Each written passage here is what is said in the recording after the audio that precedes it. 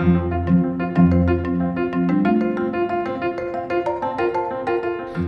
my name's Cass. Welcome to the Auto Parent Podcast with my mom.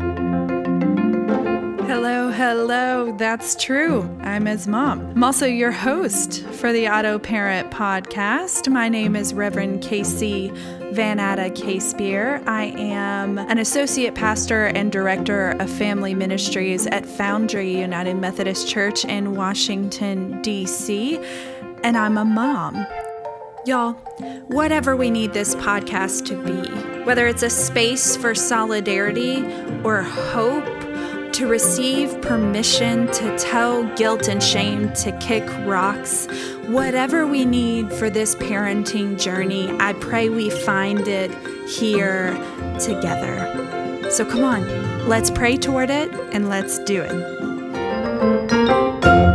Hello, and welcome to the Auto Parent Podcast, episode 17, which we're calling my favorite number because I literally have it tattooed on my finger. Fun fact, my partner Greg and I got married on the 17th of December, and so we both have 17 ring finger tattoos. But as a former and current youth pastor, what I typically do is when youth ask me what this means, I tell them it's how many youth I've disposed of. Oh, yes. And they don't need to make it 18. Right. Yes. Check yourself. Exactly. Before you're number 18. Well, I'm your host, Pastor KC, and y'all know me. So let's get to our special guest for this episode, which you're already hearing her, and I'm so excited about. Our special guest is Reverend Mary Kate Myers, and she is a senior pastor at Bethesda Wesley Chapel, UMC, in the Tennessee Annual Conference of the United Methodist Church. And she is a mom to Foster. So welcome to the pod. I'm so glad you're here. Is there anything else you want to tell us about yourself? Thanks so much for having me. First of all, I'm super excited to be here. The only other important thing that you know about me is that I absolutely love dinosaurs. Like, I have quite the obsession with them. It's probably not healthy, but if there was something that I was to share with all of your viewers, it would be that they need to know that dinosaurs are rad. And yeah. Okay. So I have a favorite dinosaur, and I need to know what your favorite dinosaur is. Oh my gosh. It's so hard to say. I would probably say like a brontosaurus, one of the long neck leaf eater guys. Those are also, I think there's like another kind. It's called like the apatosaurus. I think they're very similar to one another. So yeah, both of those long neck fellows are probably my favorite. What about you, ma'am? Well, okay. So my favorite dinosaur is like the Troodon. Troodon. Remind me what he looks like. So roughly, the Troodon is like, a typical dinosaur kind of looking like a raptor type thing, but it has like hella feathers on it. Yes, I know what we're talking about. It's like the most whimsical dinosaur in the whole world. Right. I was starting to say he sounds pretty majestic. Yeah, definitely. So I love it. Amazing. I love that you love dinosaurs. We have some dinosaur fans over here in this house as well. When I was younger and grew up, fairly conservative evangelical Christian, did a PowerPoint presentation on how I didn't think dinosaurs were real. No. Yes. And I was talking about it the other day because one of the theologians that I follow on Twitter was like, how many of you, like when you were younger, didn't believe in dinosaurs? And I was like, oh my God, like if I could find this PowerPoint. So yeah, evangelical scars are real. Okay. Definitely. Well, speaking of which, let's just roll right into our special guest questions. The first one of which is, what is your biggest pet peeve? So my biggest pet peeve is definitely condescension. When people talk in condescending tones, particularly when it's men speaking to women in condescending tones. I'm not a big fan of that. So yeah, that's probably my biggest one. What about you? Well, okay. So like mansplaining, like that's a little bit a part of it. Yeah, for sure. No, I hear that. Condescension is just no fun. It's just no. It's no fun. Like I have this saying recently that I've just been saying, to people, like, just stop ruining it for everybody.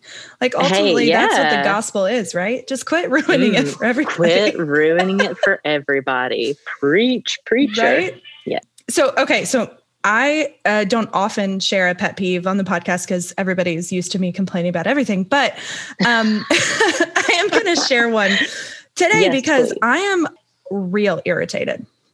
Tell me about irritated. So this whole sparkling water, seltzer water, like this whole trend of like LaCroix and what, I mean, is that how you say it? LaCroix, whatever, however you say that You're crap. Asking the wrong girl. Yes. They're like, everybody is on this train now. And I saw a meme one time that was like, nobody really likes LaCroix. Like it really is like it's like you're drinking something terrible and somebody shouts a fruit from the next room. Like that's what it tastes like. It is horrible garbage juice. And it tastes like it's been put through a shoe first. And I'm just like so irritated. And it's not for lack of trying it, obviously. Like I enjoy like Pellegrino, but like the kind that has actual juice in it. Cause it tastes like real things. But they made this new like Pellegrino seltzer situation. And it's like always like these really ornate flavors like tangerine and pomegranate. It doesn't taste like anything. It tastes like nothing. You are putting a flavor in my head because I read it, but it tastes but like it really doesn't taste like anything. No. I like the term garbage juice quite a lot. I think I may be starting to use that on the reg about, I don't know, not even just about liquids, but maybe about people in situations as well. So thank you so much for that. You're welcome. You're so welcome. So anyway, I know I'm probably alienating more than 50% of our listening base by this comment, but it's my pet peeve, you know? Anyway, so I went to buy some Pellegrino the other day and I was like, oh, they have this new Pellegrino that's like got all these different flavors. No, it was seltzer Pellegrino and it's, oh no, it's terrible. I know. I'm so upset. It's garbage juice. It's garbage juice. Is that what we're dealing with? Yes. Oh yeah. Okay. Yeah. So now that we're through that moment, because I'm getting hot. I am bothered by this seltzer water, not in a good way. No, not in a good way. Okay, so let's think about laughter because that makes me feel better. So what is like a time in your life where you've laughed really, really hard? Right. So I was thinking about this question, and I am a person who does not just like laugh out loud a whole lot. But when I do, I'm usually with my younger sister, Blair. She's just freaking hysterical to me in a way that pretty much no one else is. And so it got me to thinking about, I believe it was Thanksgiving 2016. We go to my grandmother's house where all of our very mature, older relatives are. And she and I are in the den off by ourselves looking at Snapchat. As grown people do, mature people ourselves. And they had, for whatever reason, do you remember Hollister? Yes. Like from back in the day? Oh my gosh. For gosh. whatever reason, Hollister had sponsored a filter that was a corn cob and a turkey leg. And so when we put ourselves in the frame, my sister turned into an ear of corn and I turned into a turkey leg. And I don't know why, but we literally could not breathe because we were laughing so hard. Meanwhile, like people are having, appetizers and being, having adult conversation. And we are literally the 20 somethings in the corner laughing at Snapchat filters. And so it's one of those things where I think even if you were there, you probably have been like, what are y'all, what's so funny about that? But still to this day, like she sent me a picture. I meant to send it to you before we got started so you would have some context for this. But yeah, like those Snapchat filters, they also had one this past Thanksgiving, which was a whole turkey that appeared on your face.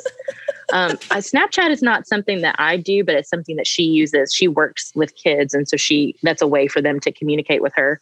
And so she still has it on her phone. And I was like, Blair, do they have any like fun Thanksgiving filters this year? And sure enough, a whole friggin' turkey just appeared on her head and just shows your eyes and your mouth. It's like terrifying, but also hysterical. So yes, Snapchat filters have caused some pretty big laughs for me. But what about you? Oh my gosh, it's so funny. I like, and I always say this too, I didn't even say it this time, but like the best part of it is that like, it doesn't even have to be a good story. And even if you're there, like it's one of those things that like is deeply personal and nobody can explain like why it was so funny. Right. In the same vein, I will say that one time I was alone. This makes it even more sad. I was alone and upstairs in the boys' room. This is when we still lived in Tennessee. And they had that, you remember the face swap filter? I'm sure they still have it. I was like, okay, I'm going to try to see if I get my face to like swap onto one of Cash's toys. Oh no, Casey. So I swapped me and Woody's face from Toy Story. No. It was so creepy. I started to say, like, were you just terrified afterwards? Like, what have I done? I'm crying. It was awful, but it was so funny. And it just makes it worse that I was like alone in my kid's room swapping my face with his toys. You needed something to do. I get you. Gosh, man. That is, I'm going to need you to find that photo and send it after this is over. Yeah. I'll find that when you find yours. We'll share it on the Auto Parent Instagram and Twitter. Oh, there you go. I'm sure your listeners will be so glad we did. Will be. Lord. They will be. Okay, awesome. Well, those were our special guest questions, and obviously they delivered. So I'm super happy about that. We are going to do a new bonus segment, and you're the first guest that gets to do this segment. I'm so excited about it. All right. This segment is called Crazy Shit My Kid Did This Week. And we're just going to alternate. And then we'll just let the listeners decide, like, which is worse. There you go. Sounds like a good plan to me. First up, my 3-year-old, whose name is Riggins, has this obsession with suckers. Like, full on obsession. Like, he will take sometimes like 7 or 8 suckers out of the bag, open them up, turn them into like one mega sucker and just like run around with it. Like, he's obsessed with suckers. And obviously he does that when I'm not like able to pay attention or when somebody's not, whatever. So anyway, the other day, this was yesterday. Oh my gosh, yesterday I moved the couch, and when I moved the couch, I saw a line of 7 suckers that were stuck to the wall. Oh, this child took 7 suckers, took one lick of each one, stuck it on the wall behind the couch. Yes. And I tried to remove them, and you cannot remove them without removing the paint on the wall. Sure. And we live in an apartment. And I was just like, oh my God, I regret now that I didn't take a picture of it, because I totally should have, because it looked like a booby trap, like a kid booby trap. I believe it.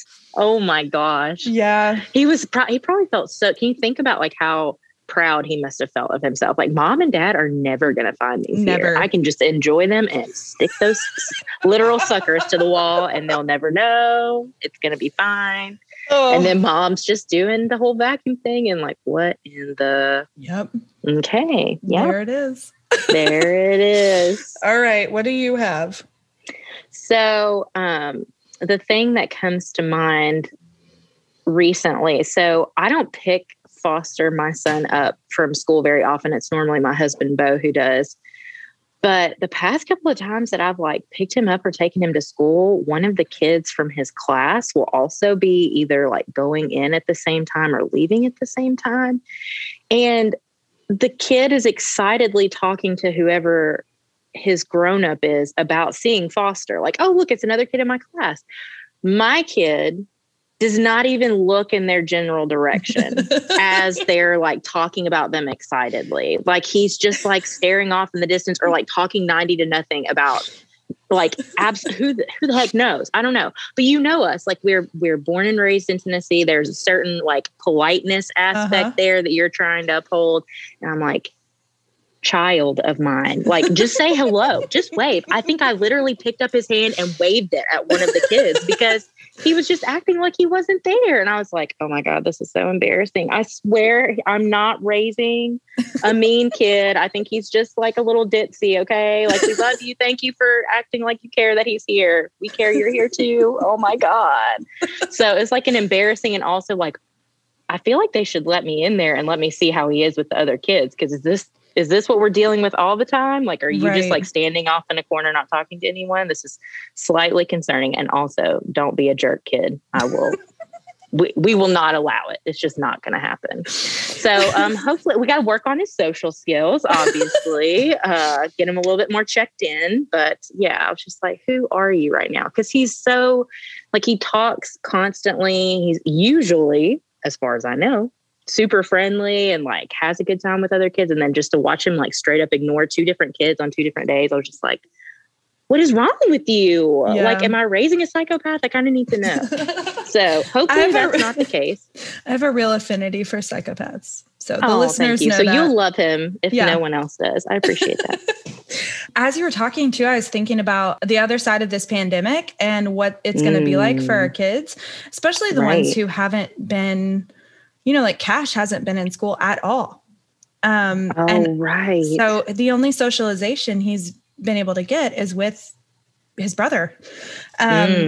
So it's going to be really strange as kids, socially try to navigate, let alone like all of the school stuff and that kind of the educational aspects of it. But like the social aspects are going to be just as difficult. Absolutely. Readjusting. I also think us adults are going to have some real problems with that too. Oh my gosh. You probably haven't seen it yet, but I shared to my Instagram stories a compilation that someone put together, and like it's titled When Adults Start Having Person-to-Person Interaction Again. And it's like clips from the late 70s, early 80s of these guys with like mullets and crazy facial hair. And it's like clips of them for like a dating show. And they're talking about things like, I like cats and like other random stuff. And I'm just like, yeah, it probably will be like that. We're not going to know what to say to each other and just be completely awkward. But it's fine. We'll all be so glad to just like be in the same space. It won't really matter. That's right.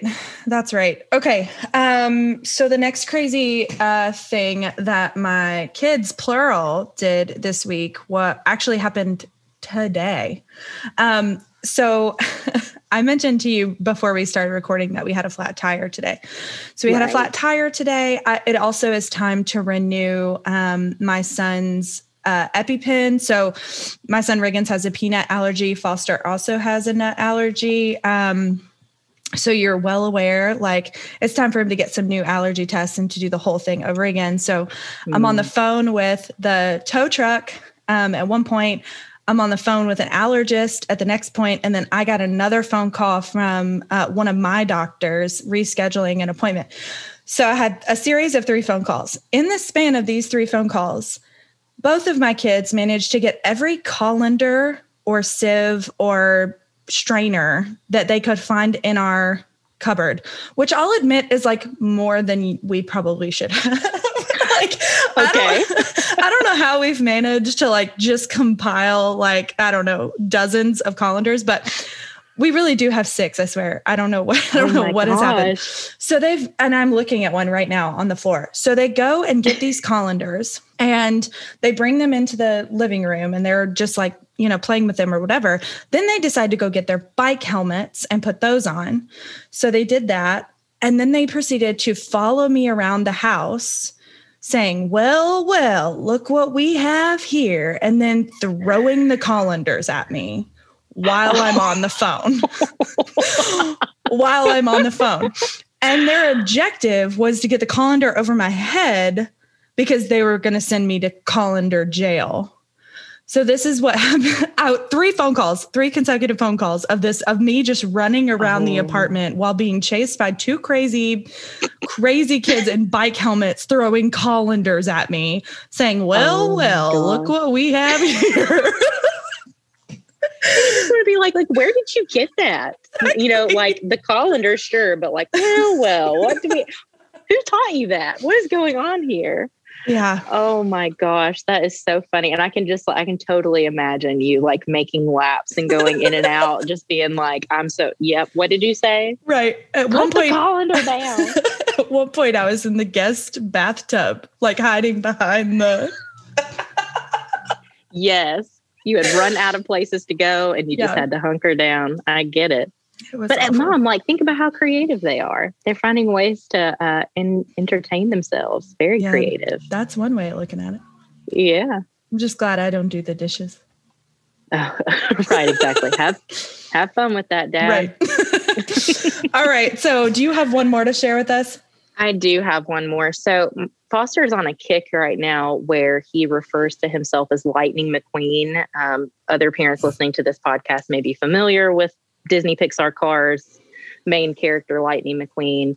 And it has gotten to the point where sometimes if we call him by his name, he will not answer or corrects us to call him Lightning McQueen before we can carry on with what we were saying. So one of the things, part of our life together as a family, and something that kind of goes along with the food allergies that you mentioned earlier, Foster is part of what they call feeding therapy. So there's a therapist that we meet with once a week that basically is teaching him to eat foods that he should have learned how to eat a long time ago, but because of complications with the allergies, it just didn't happen. Mm-hmm. It's been such a helpful and hopeful thing for us to get to experience as a family. But we were on vacation last week, so we did our appointment via telehealth. And that's one of those things where, as you can imagine, with a 3-year-old, a telehealth appointment is either going to go like, great, we're going to get through what we need to get through, or it's just going to go down the crapper really quick. Mm-hmm. And so he started out really well. And then we got to something that he didn't want to do. And we kept trying to redirect him and refocus him. And we were calling him Foster, and he would just keep saying, I'm Lightning McQueen. I'm Lightning McQueen. And like just everything, we're trying to like bring him back and just over and over again. And I was at the point that like I could feel my blood boiling. Our appointments are like super early in the morning. I'm not a morning person, especially if I haven't had coffee. Like you just don't want to be around me. It's not a good look or a good time for anyone. And I was like, oh my God, I'm getting ready to have to like exit this telehealth appointment and just leave Bo and Foster here to do it because I'm about to scream if he tells me he's Lightning McQueen one more time.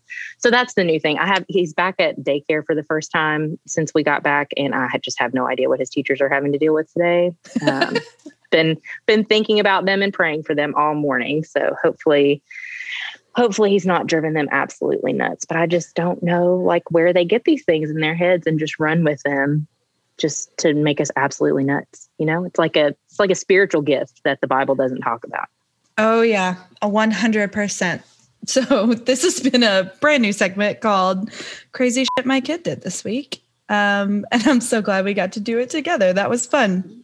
All right, it's time for our next segment, which we call Parenting Fails, Confessions and Wins, or FCW. I'm very excited because first up, we have a parenting fail that's one that just is what it is. And it kind of is like a parenting fail and a confession, both in one. Sure. But this week, as I mentioned, the whole colander fiasco, that was one thing. My 6-year-old, Cash, has started saying, I don't care. And he says that because sometimes he'll say like, I really need to do this or whatever. And in the heat of the moment, I'll be real irritated and I'll say, I don't care. So he's just repeating what I'm saying. Sure. But the other day I said to him, I really need you to do this thing. And I think it was related to school. And he said, no, I'm not going to do that. And I said, okay, well then I'm going to take your device and also like, we won't do anything until you do this piece of work. So we're not going to go outside. We're not going to whatever. And he said, I don't care. And I yelled at him so loud. I was already irritated. It was like the middle of the afternoon. The witching hour for kids starts at like 5:30. It's like horrible. I'm like, right. Oh, just that time. Don't ever leave me alone with these kids because who knows what's going to happen. Exactly. So it was right around that time. And I yelled at him so loud. And I think I said something like, I'm going to make you care. whatever that means. He's like, okay, try. Like, right. Exactly. means nothing. But he has since come back to me like multiple times saying, Mommy, you yelled at me really loud. Can we please talk about it? Like it really hurt my feelings. Like it's been real, it's been something that because it's not something I do. Like it's just not something I do. And I had just hit wit's end, especially with him, because he's just, I don't know, like on the other side of the full moon, if like, things are rising or something's falling or something astrological is happening, but it's nuts. It's nuts right now. It's just in a phase of that. So anyway, it makes me feel a little bit bad. And also my confession is that it was justified. It was a little bit like, well. Right. I thought you were going to say, and I don't care. And I was like, yes, that can be your confession. Absolutely. Support that 110. Yes. Yeah. Okay. Well, there's mine. So that's a little bit of an example. Do you have a parenting fail to share with us? Yes. So I've got kind of like a funny and a serious parenting fail. So it's interesting that what you shared was the I don't care thing, because the funny one for me is that's enough. Like that, like if he is really just out of his head, I've tried to like talk to him and reason with him and he's just not hearing me, I will say that's enough. So I don't know what happened last night when we got home from visiting family in Louisiana, but it's like everything we said, everything we tried to do was that's enough, like out of his mouth. That's enough. That's enough. That's enough. And I'm like in the kitchen trying to put things away and wash things. And I was like, I am this close to losing my mind on this kid. But thank God for like therapy and meds, because, like that kind right. And that just kind of helps me like, okay, this is not the end of the world. He's out there with his dad. If his dad is so bothered by it, then he can handle it. I'm in my own space. And that makes me think about my serious parenting fail, and one that like I am still coming to terms with, but like I struggled very much, like so many moms do, with postpartum depression after Foster was born. And it was one of those things where, because of the stigma surrounding it, because of my own issues with pridefulness, the whole thing, I was just like, I don't need help. I've got this, everything's fine. And it probably took me a solid like 3 months to get help, when I, like looking back, I can tell that I needed it pretty immediately after he was born. And I know that like I wasn't able to be a good mom to him then, just because I was so messed up. And so there are times now, like I'm like you, like we don't yell at them, like unless we've hit our like peak, patience point, and then it's just like blah. Right. But I think just thinking back on like how before the help of like other supportive moms and therapy and medicine, like that was an all the time thing for me. And he was like a brand new baby.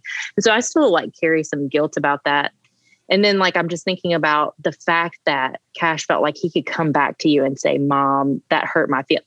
Honey, that's a parenting win. Okay. That's right. That's right. Like at 6 years old, is that what you said? Yeah. He's 6. Yeah. That he can come back to you and tell you in a very understandable, mature way, like, Mom, that hurt my feelings. Can we talk about it? I'm like, oh my God, like what 6-year-old does that? Okay. So like, yeah, I think that goes to show that like, even in the midst of like our fails or things that we think that, we've made mistakes about. And of course we do, we're parents, we're not perfect.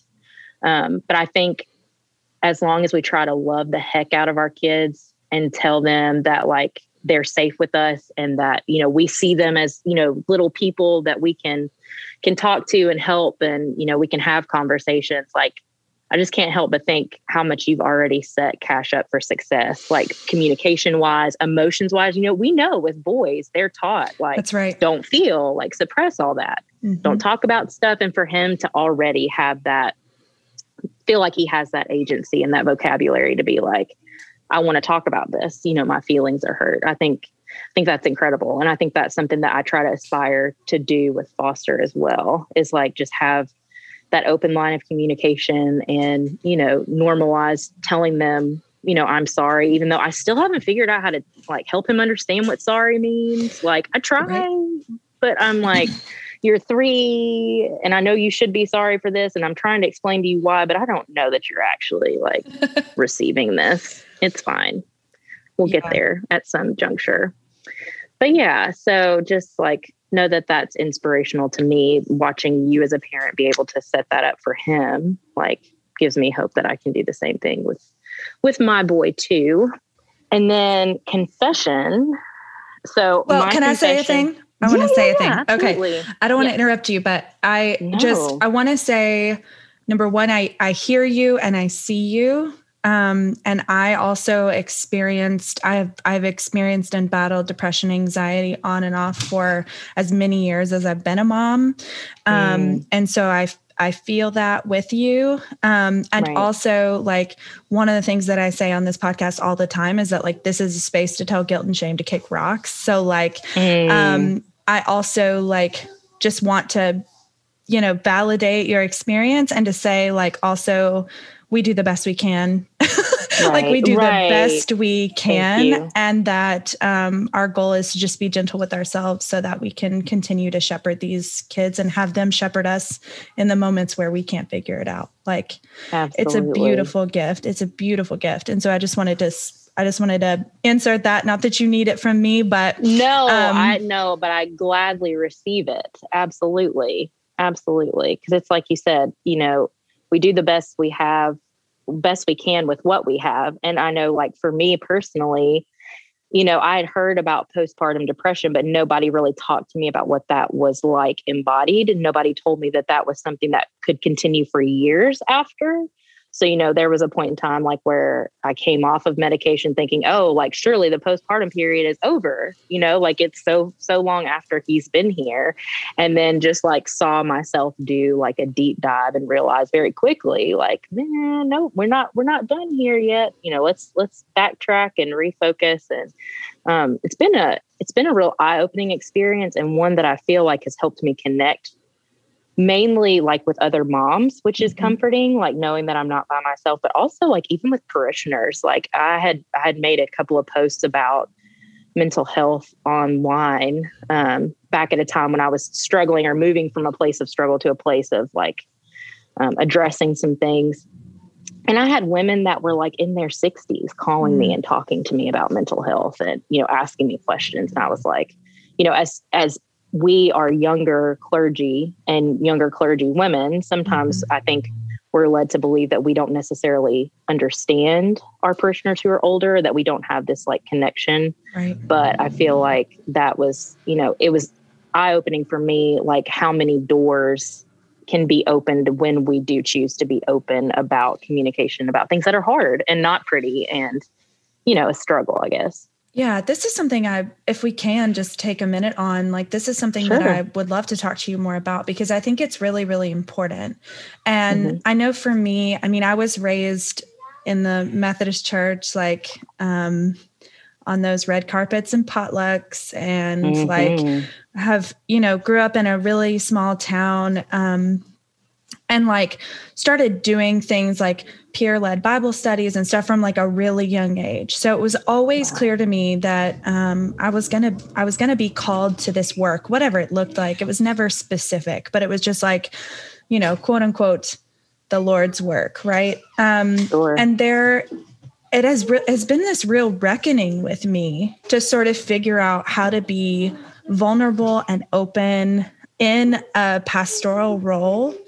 Right. But as you're mentioning, and I've seen that the very same fruits in my ministry as well, like this vulnerability and openness as a part of the pastoral call is so important.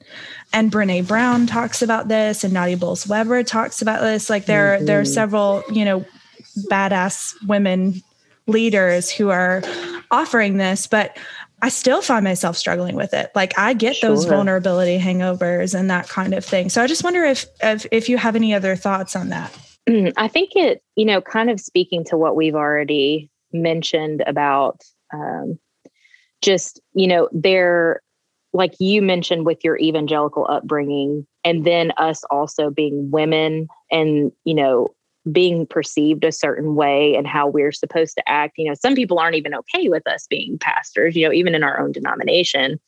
And so there's those expectations and judgments that we have to kind of balance on top of, being younger and people assuming that we think a certain way about things or that we don't know anything about the Bible and like all of these other things. And so I think, for me growing up, like just mental health was not something that was ever talked about. Like even, I would say even up until seminary just a few years ago, like it just wasn't something. Like I knew that people struggled with mental health, but I didn't know how all encompassing it could be until I struggled with, postpartum depression and anxiety. And it took a while. And I think there's still days, like you mentioned too, where it feels like there's some hesitancy to be fully transparent about the struggles that you face. And I know for me, a lot of the time it goes even from like how I'm perceived as a professional to also like when I stop and think about my life, the fact that I have a supportive family, a supportive spouse, I have a child, our needs are easily met, all these sorts of things. Like, who in the hell is going to be like sad? Like, how can you be sad? How can you struggle? How can you say that like you've got problems? And so that's really something that I think even still, my therapist and I will work through from time to time, just like, even though it's all about chemistry and, it doesn't have anything necessarily to do with, these things that we can see or the things that we think that we understand. But really it's about your brain and how it's, working or not working and figuring out how to be open about that. I feel like allows for some relationships, whether pastoral or familial or, in your friendships to deepen. And I think that's important. And I think that's kind of a place where God creeps in and meets us in the midst of that vulnerability. And so I think that that's important. It's not always easy, especially because I don't know about you, but like I get self-conscious quite a bit about everything. So about like how I preached a sermon, or even like sometimes like if my anxiety is really acting up, I'll be like overly conscious about like what I'm wearing to church on a Sunday morning. Like I'm just like, just don't look at me. And so I think all those doubts and things totally play a part in me not living fully into who I am. And so having to combat those things among others, all because of anxiety and depression and the ways that they kind of ebb and flow in my life. I think it feels freeing to me sometimes when I'm not being self-conscious about how I feel or trying to, police how I feel. It's freeing to be able to say, this is who I am, like in the fullness of who I am. Like, these are my struggles today. These are, my wins today. And sometimes I can't find the wins. Sometimes it just feels like it's all struggles. And I don't know if you've ever felt like that and like how being able to talk about those things or not has affected ministry or life or anything like that. Yeah. I mean, I think it's important to say a thing here, which is that there is a degree to which our anxieties about what we're wearing or about how we show up in the pulpit as women or about what the embodied gospel looks like as a woman are founded because of the culture of, I almost said patriarchal bullshit. I mean, that's like that. And also like for me, I'll just speak from my own experience because of sexual harassment. Like it is just to say the thing, if we're going to go there, let's go there. Like our churches, and the United Methodist Church is not the only church that deals with this, but our churches are often places of not safe places often for women and specifically for clergy women. I know for myself, I mean, just in the span of 4 years serving in a church, I was harassed by over 4 congregants. I've been harassed by a district superintendent. I've been harassed by a fellow clergy person to the degree that it got reported. And do you know what happened? Nothing.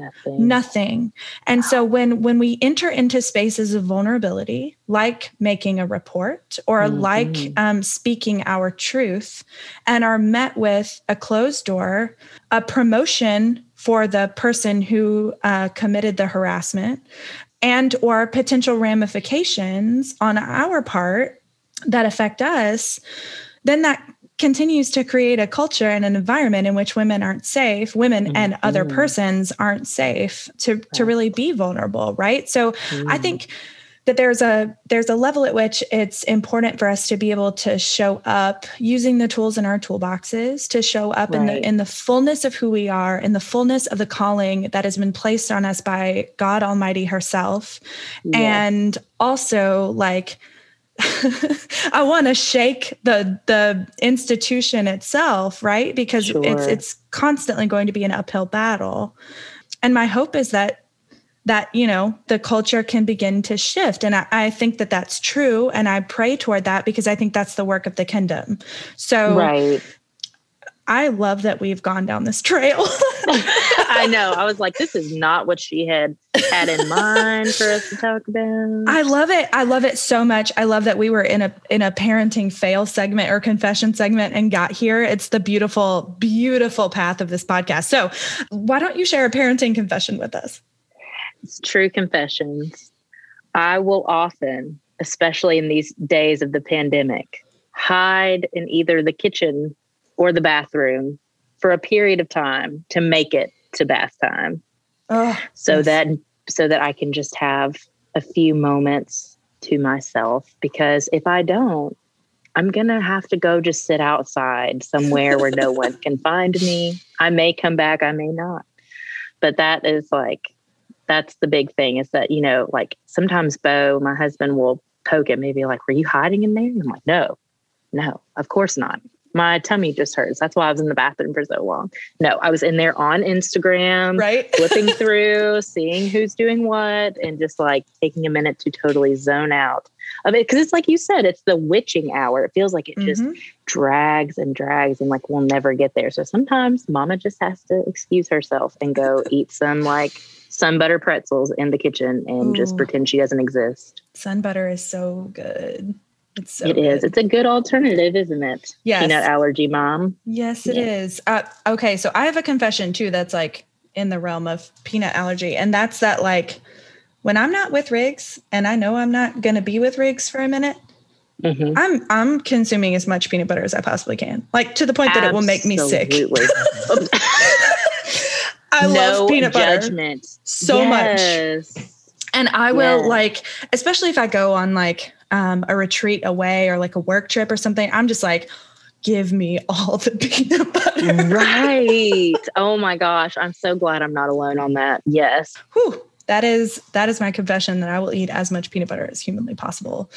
As you absolutely should. Right. Yes.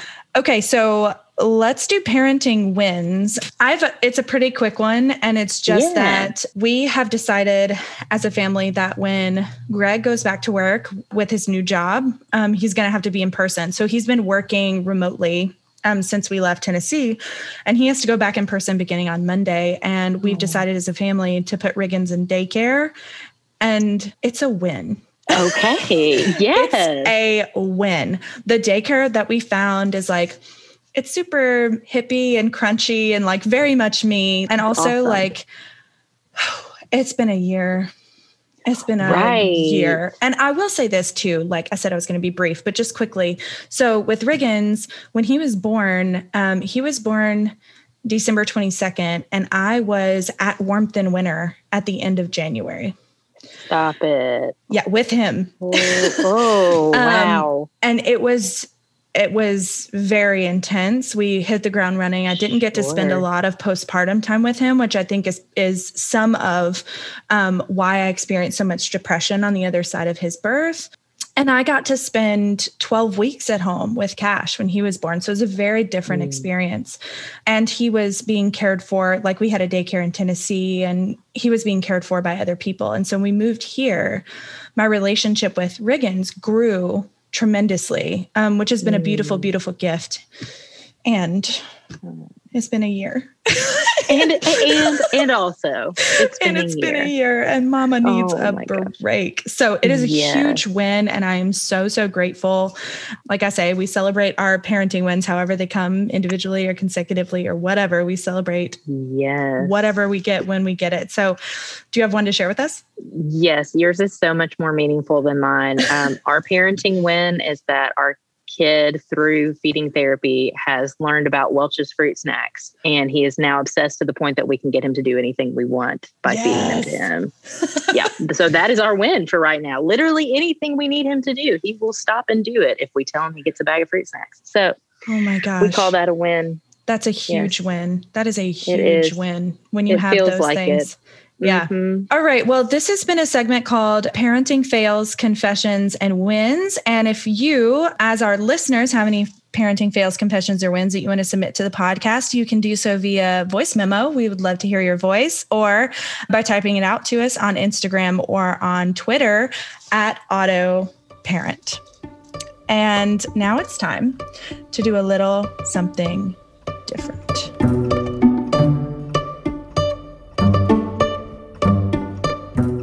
This is our Get Real segment, where each week we take the lectionary text and we get real. Our lectionary text this week comes from John chapter 15, verses 1 through 8. And here it is in the New Revised Standard Version. I am the true vine, and my Father is the gardener.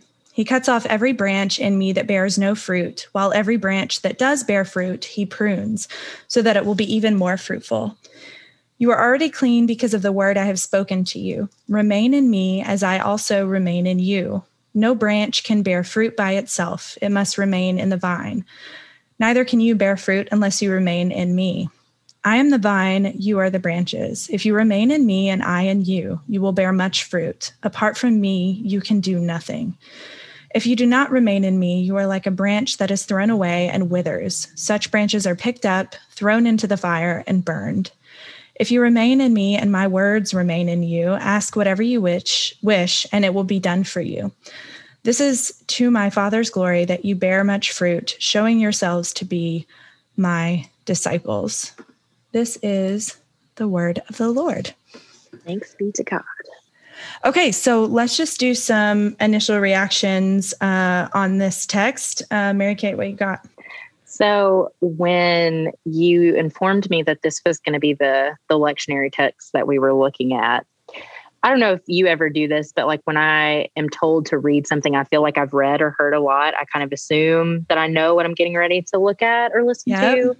And then I went back and read it and I was like, oh no, this is like, hold up. This is speaking directly to you, my dear. And like, it's interesting that, you know, we're talking about this on a parenting podcast, because for me, as I looked at it, it brought up a lot of thoughts about parenting itself and just about the calling of being a parent and how that plays into faith and how I feel like God, you know, calls us to partner with God in parenting our kids. And we can't always think that we're right. Like there's so many things that I can think about. I know we'll get into some of that, but at first it was just like, oh my gosh, like I needed to read this right now. Amen. So I'm glad that it's the one that we landed on for today, because it was one I needed to revisit. What about you? Well, truthfully, my initial reaction was the worst sermon I've ever heard in my life. Oh no. I heard preached on this text. Oh gosh. And it was a 45-minute sermon. I mean, it was 45 minutes of like 45 minutes. I kid you not. It was 45 minutes of like 10 different illustrations and a lot of like abiding in me, abiding in you. You know, I mean, you can get lost in the scripture fairly easily because the language is very rhythmic. And so it just instantly took me back to that moment where I was like, oh my God, sitting through this sermon. And I think I had to Benedict it, which I love that Benedict is like now a verb. Yes, a verb. Mm-hmm. I had to Benedict it. So I was like, oh my God, there's no way I can Benedict what am I going to say sermon about this? Yeah. So that's my initial reaction. But I would love to hear more about what you feel like is the primary function of this text. Why is it included in John? Why is it so important? Right. Well, so we know from looking a couple of chapters before this. This is where Jesus is with his disciples at the Last Supper, as we so often hear it called. We've got the whole foot washing thing happening where Jesus is talking to them about being servants first. And that's how they're supposed to lead their lives of faithfulness, is by offering this servant love to people they come into contact with, no matter who they are, where they are. It's just that is the crux of what it means to live out the love of God. And so, Jesus is giving them some instructions about, what discipleship is going to look like when he's no longer there, to be like, okay, come here, come there, do this, do that, think this way. And so here, I just really appreciate that he's taking the time to explain to them something that I think sometimes people who consider themselves faithful today sometimes take for granted. So, obviously we believe in Christ and we follow Christ, and we think that what we do and what we say comes from our love of Christ. But ultimately we're human.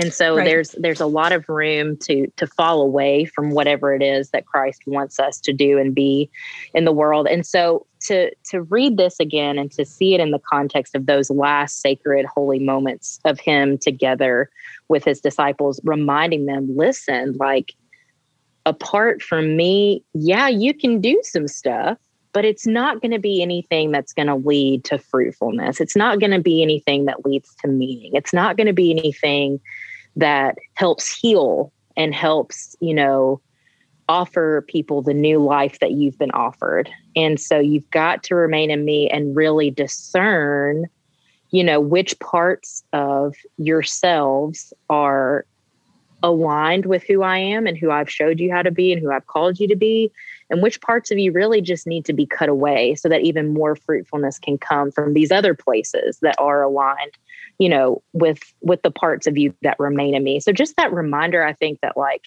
we're not freaking invincible, I think humans often think, well, we've got the answers. We know them. We know what we're doing.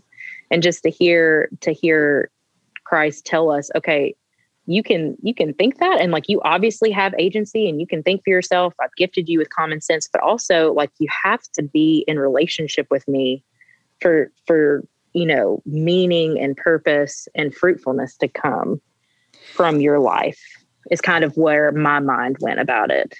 Yeah, I think that's so important. So important.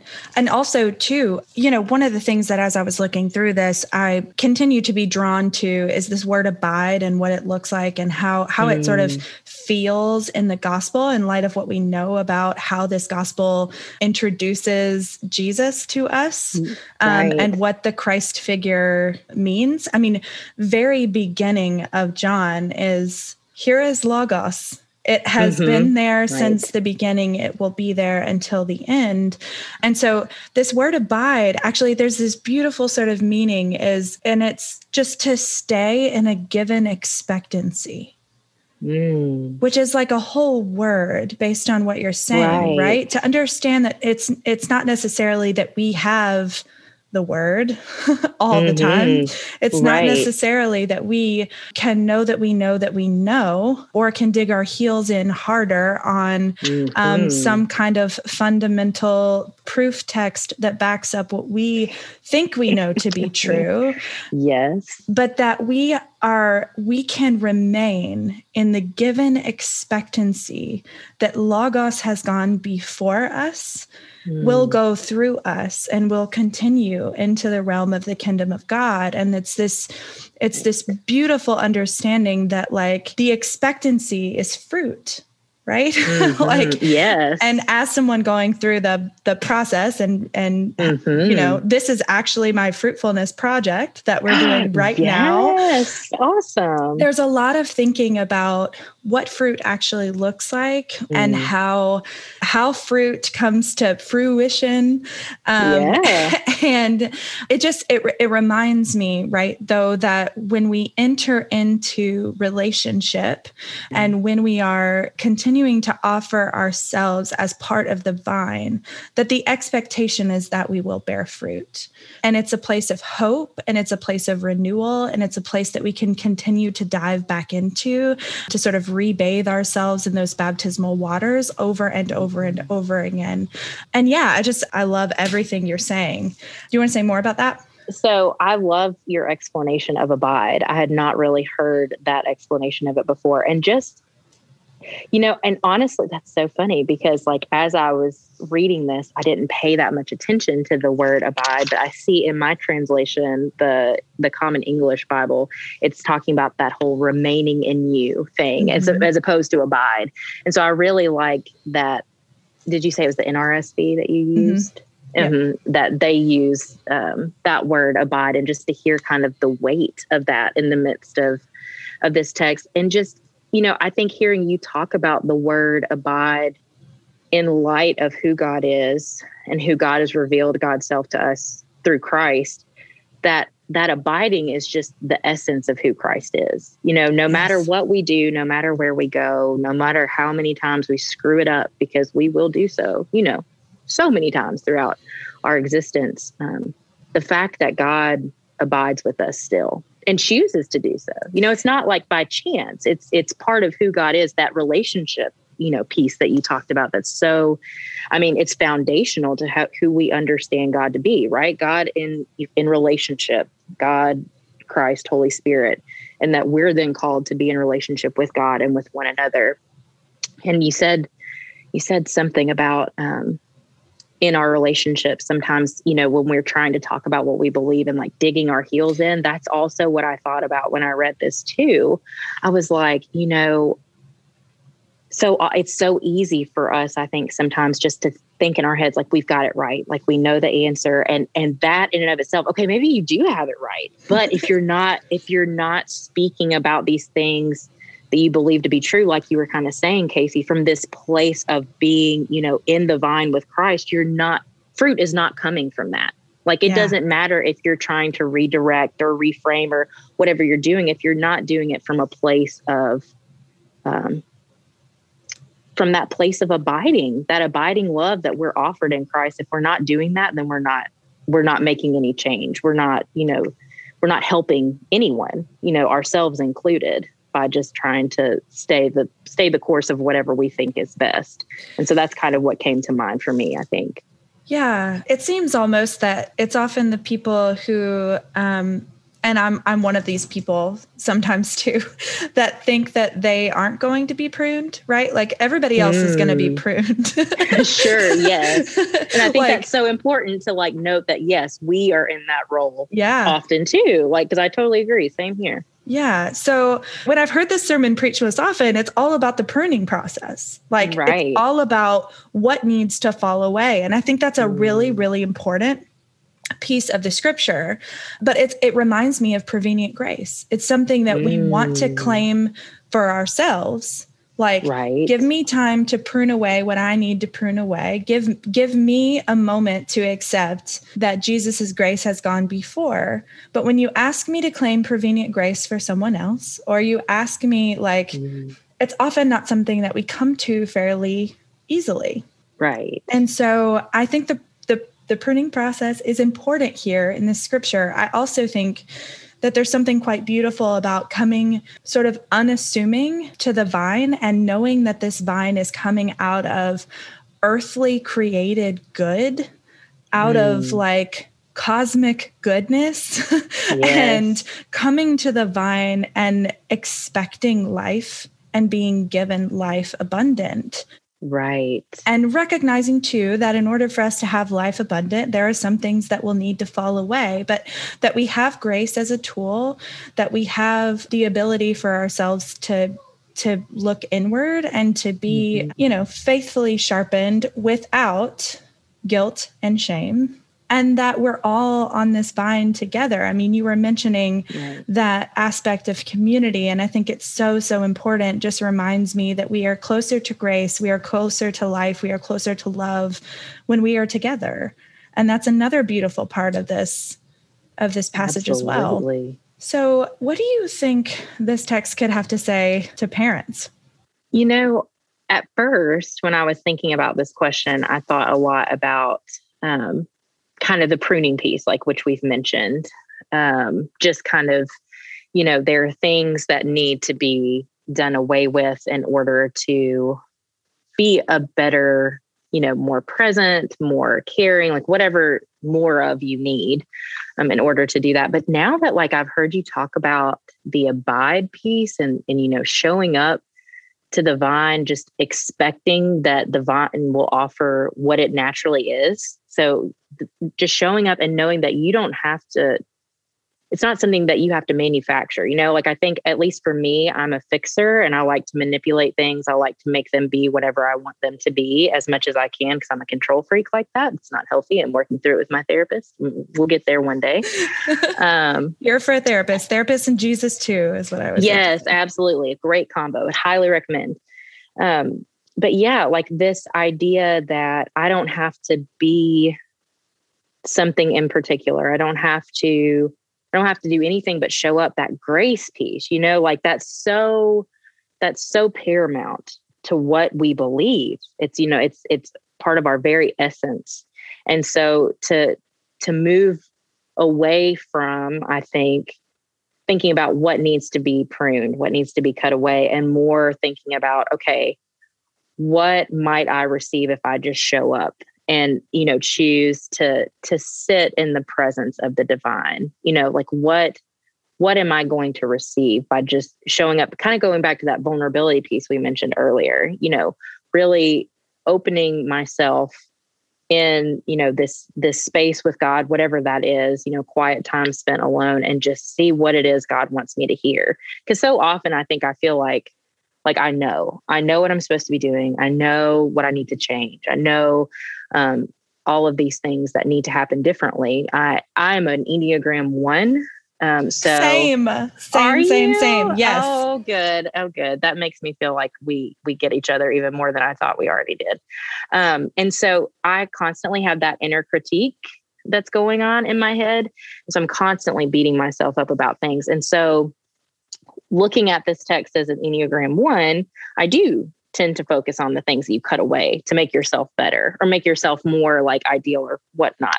But then to have it kind of reframed, or just not even reframed, but just to like focus on a different aspect of it. Like you were able to help me see that abide piece and being willing to depend on God. We know that's what we're supposed to do. But for some of us, it's a harder task to just trust that God is there and that we, are loved as we are, and that God has things to show us if we'll just shut up and show up,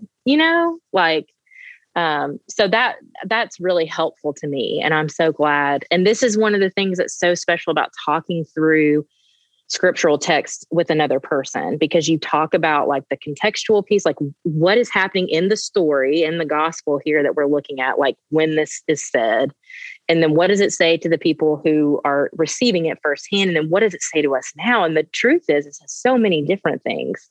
It's like you said, there is truth behind, we need to prune and, cut away things that are not helpful to bringing the kingdom even more to light and to fruition, to living out our fruitfulness, but with the gifts that we've been given by God. And then also there's a word and just abiding, like you said, like just showing up and abiding in the love of Christ. Like what could happen if we all committed to taking like 5 minutes a day of just sitting with God, whatever that looks like, figuring out how to turn your brain off and just be there. Like what might God reveal to us? How might like our individual lives, our families' lives, our communities' lives, how might all that change for the better if we were able to take that time?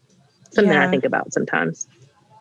Yeah, that's really important. That's really, really important. And sometimes the pruning and that 5 minutes can be about our self-critique. I know for me, like that's what I spend a lot of time thinking about, right? Like nobody kicks my own ass harder than me. And I kick my own ass about kicking my own ass. You know what I'm saying? Like, yes, exactly. It's an endless cycle.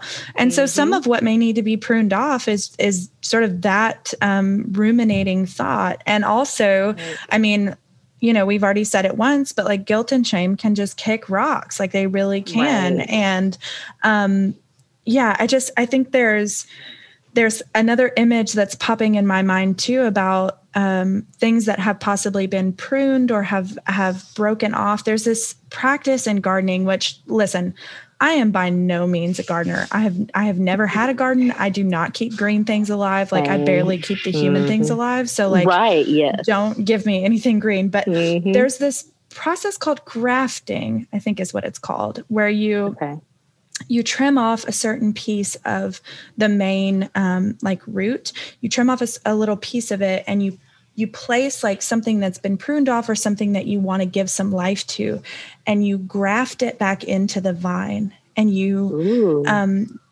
secure it in a way that it can remain connected to the root so that it can be given new life.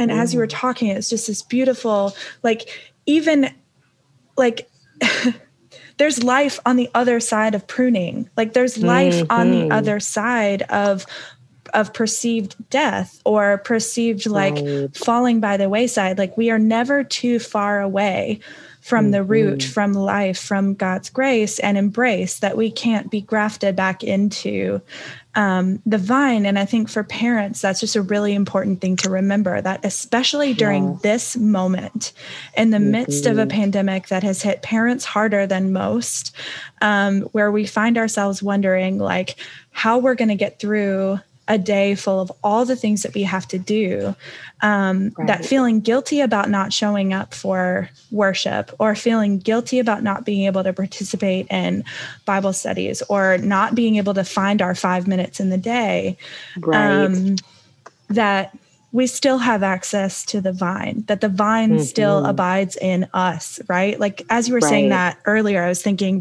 that's the point. Is that we spend all this time thinking about the pruning aspect and making sure that we're abiding in Christ, which is so, so important.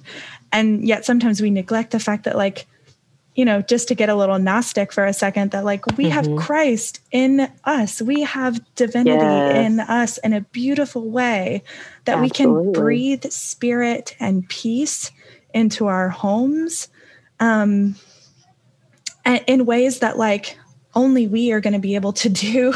And it's just like a really uplifting thing to think about. And it's just a gift that I think this conversation is giving me. So for that, I'm super, super grateful.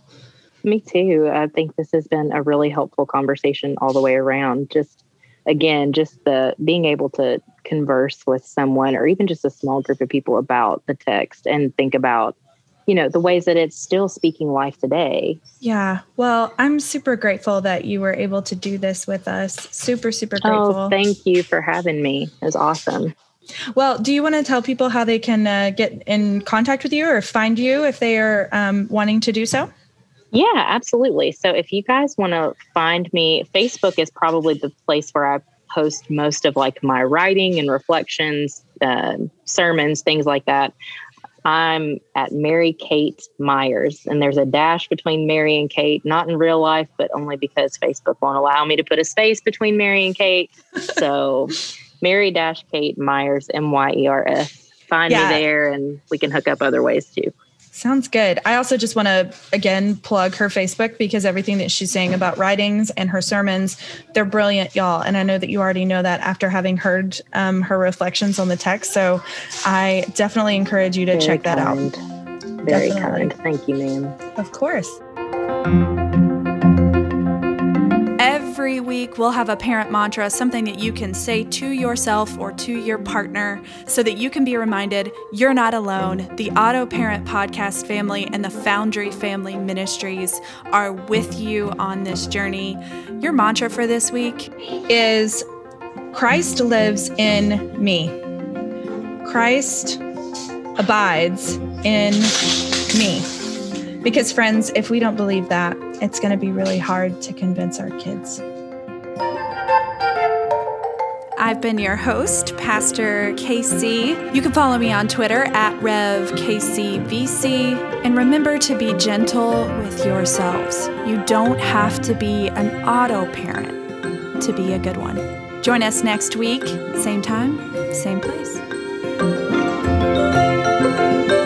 You can find out more information about Foundry United Methodist Church by visiting our website, www.foundryumc.org. If you're specifically looking for information about our Family Ministries department or our offerings for parents, you can find those at www.foundryumc.org/family ministries.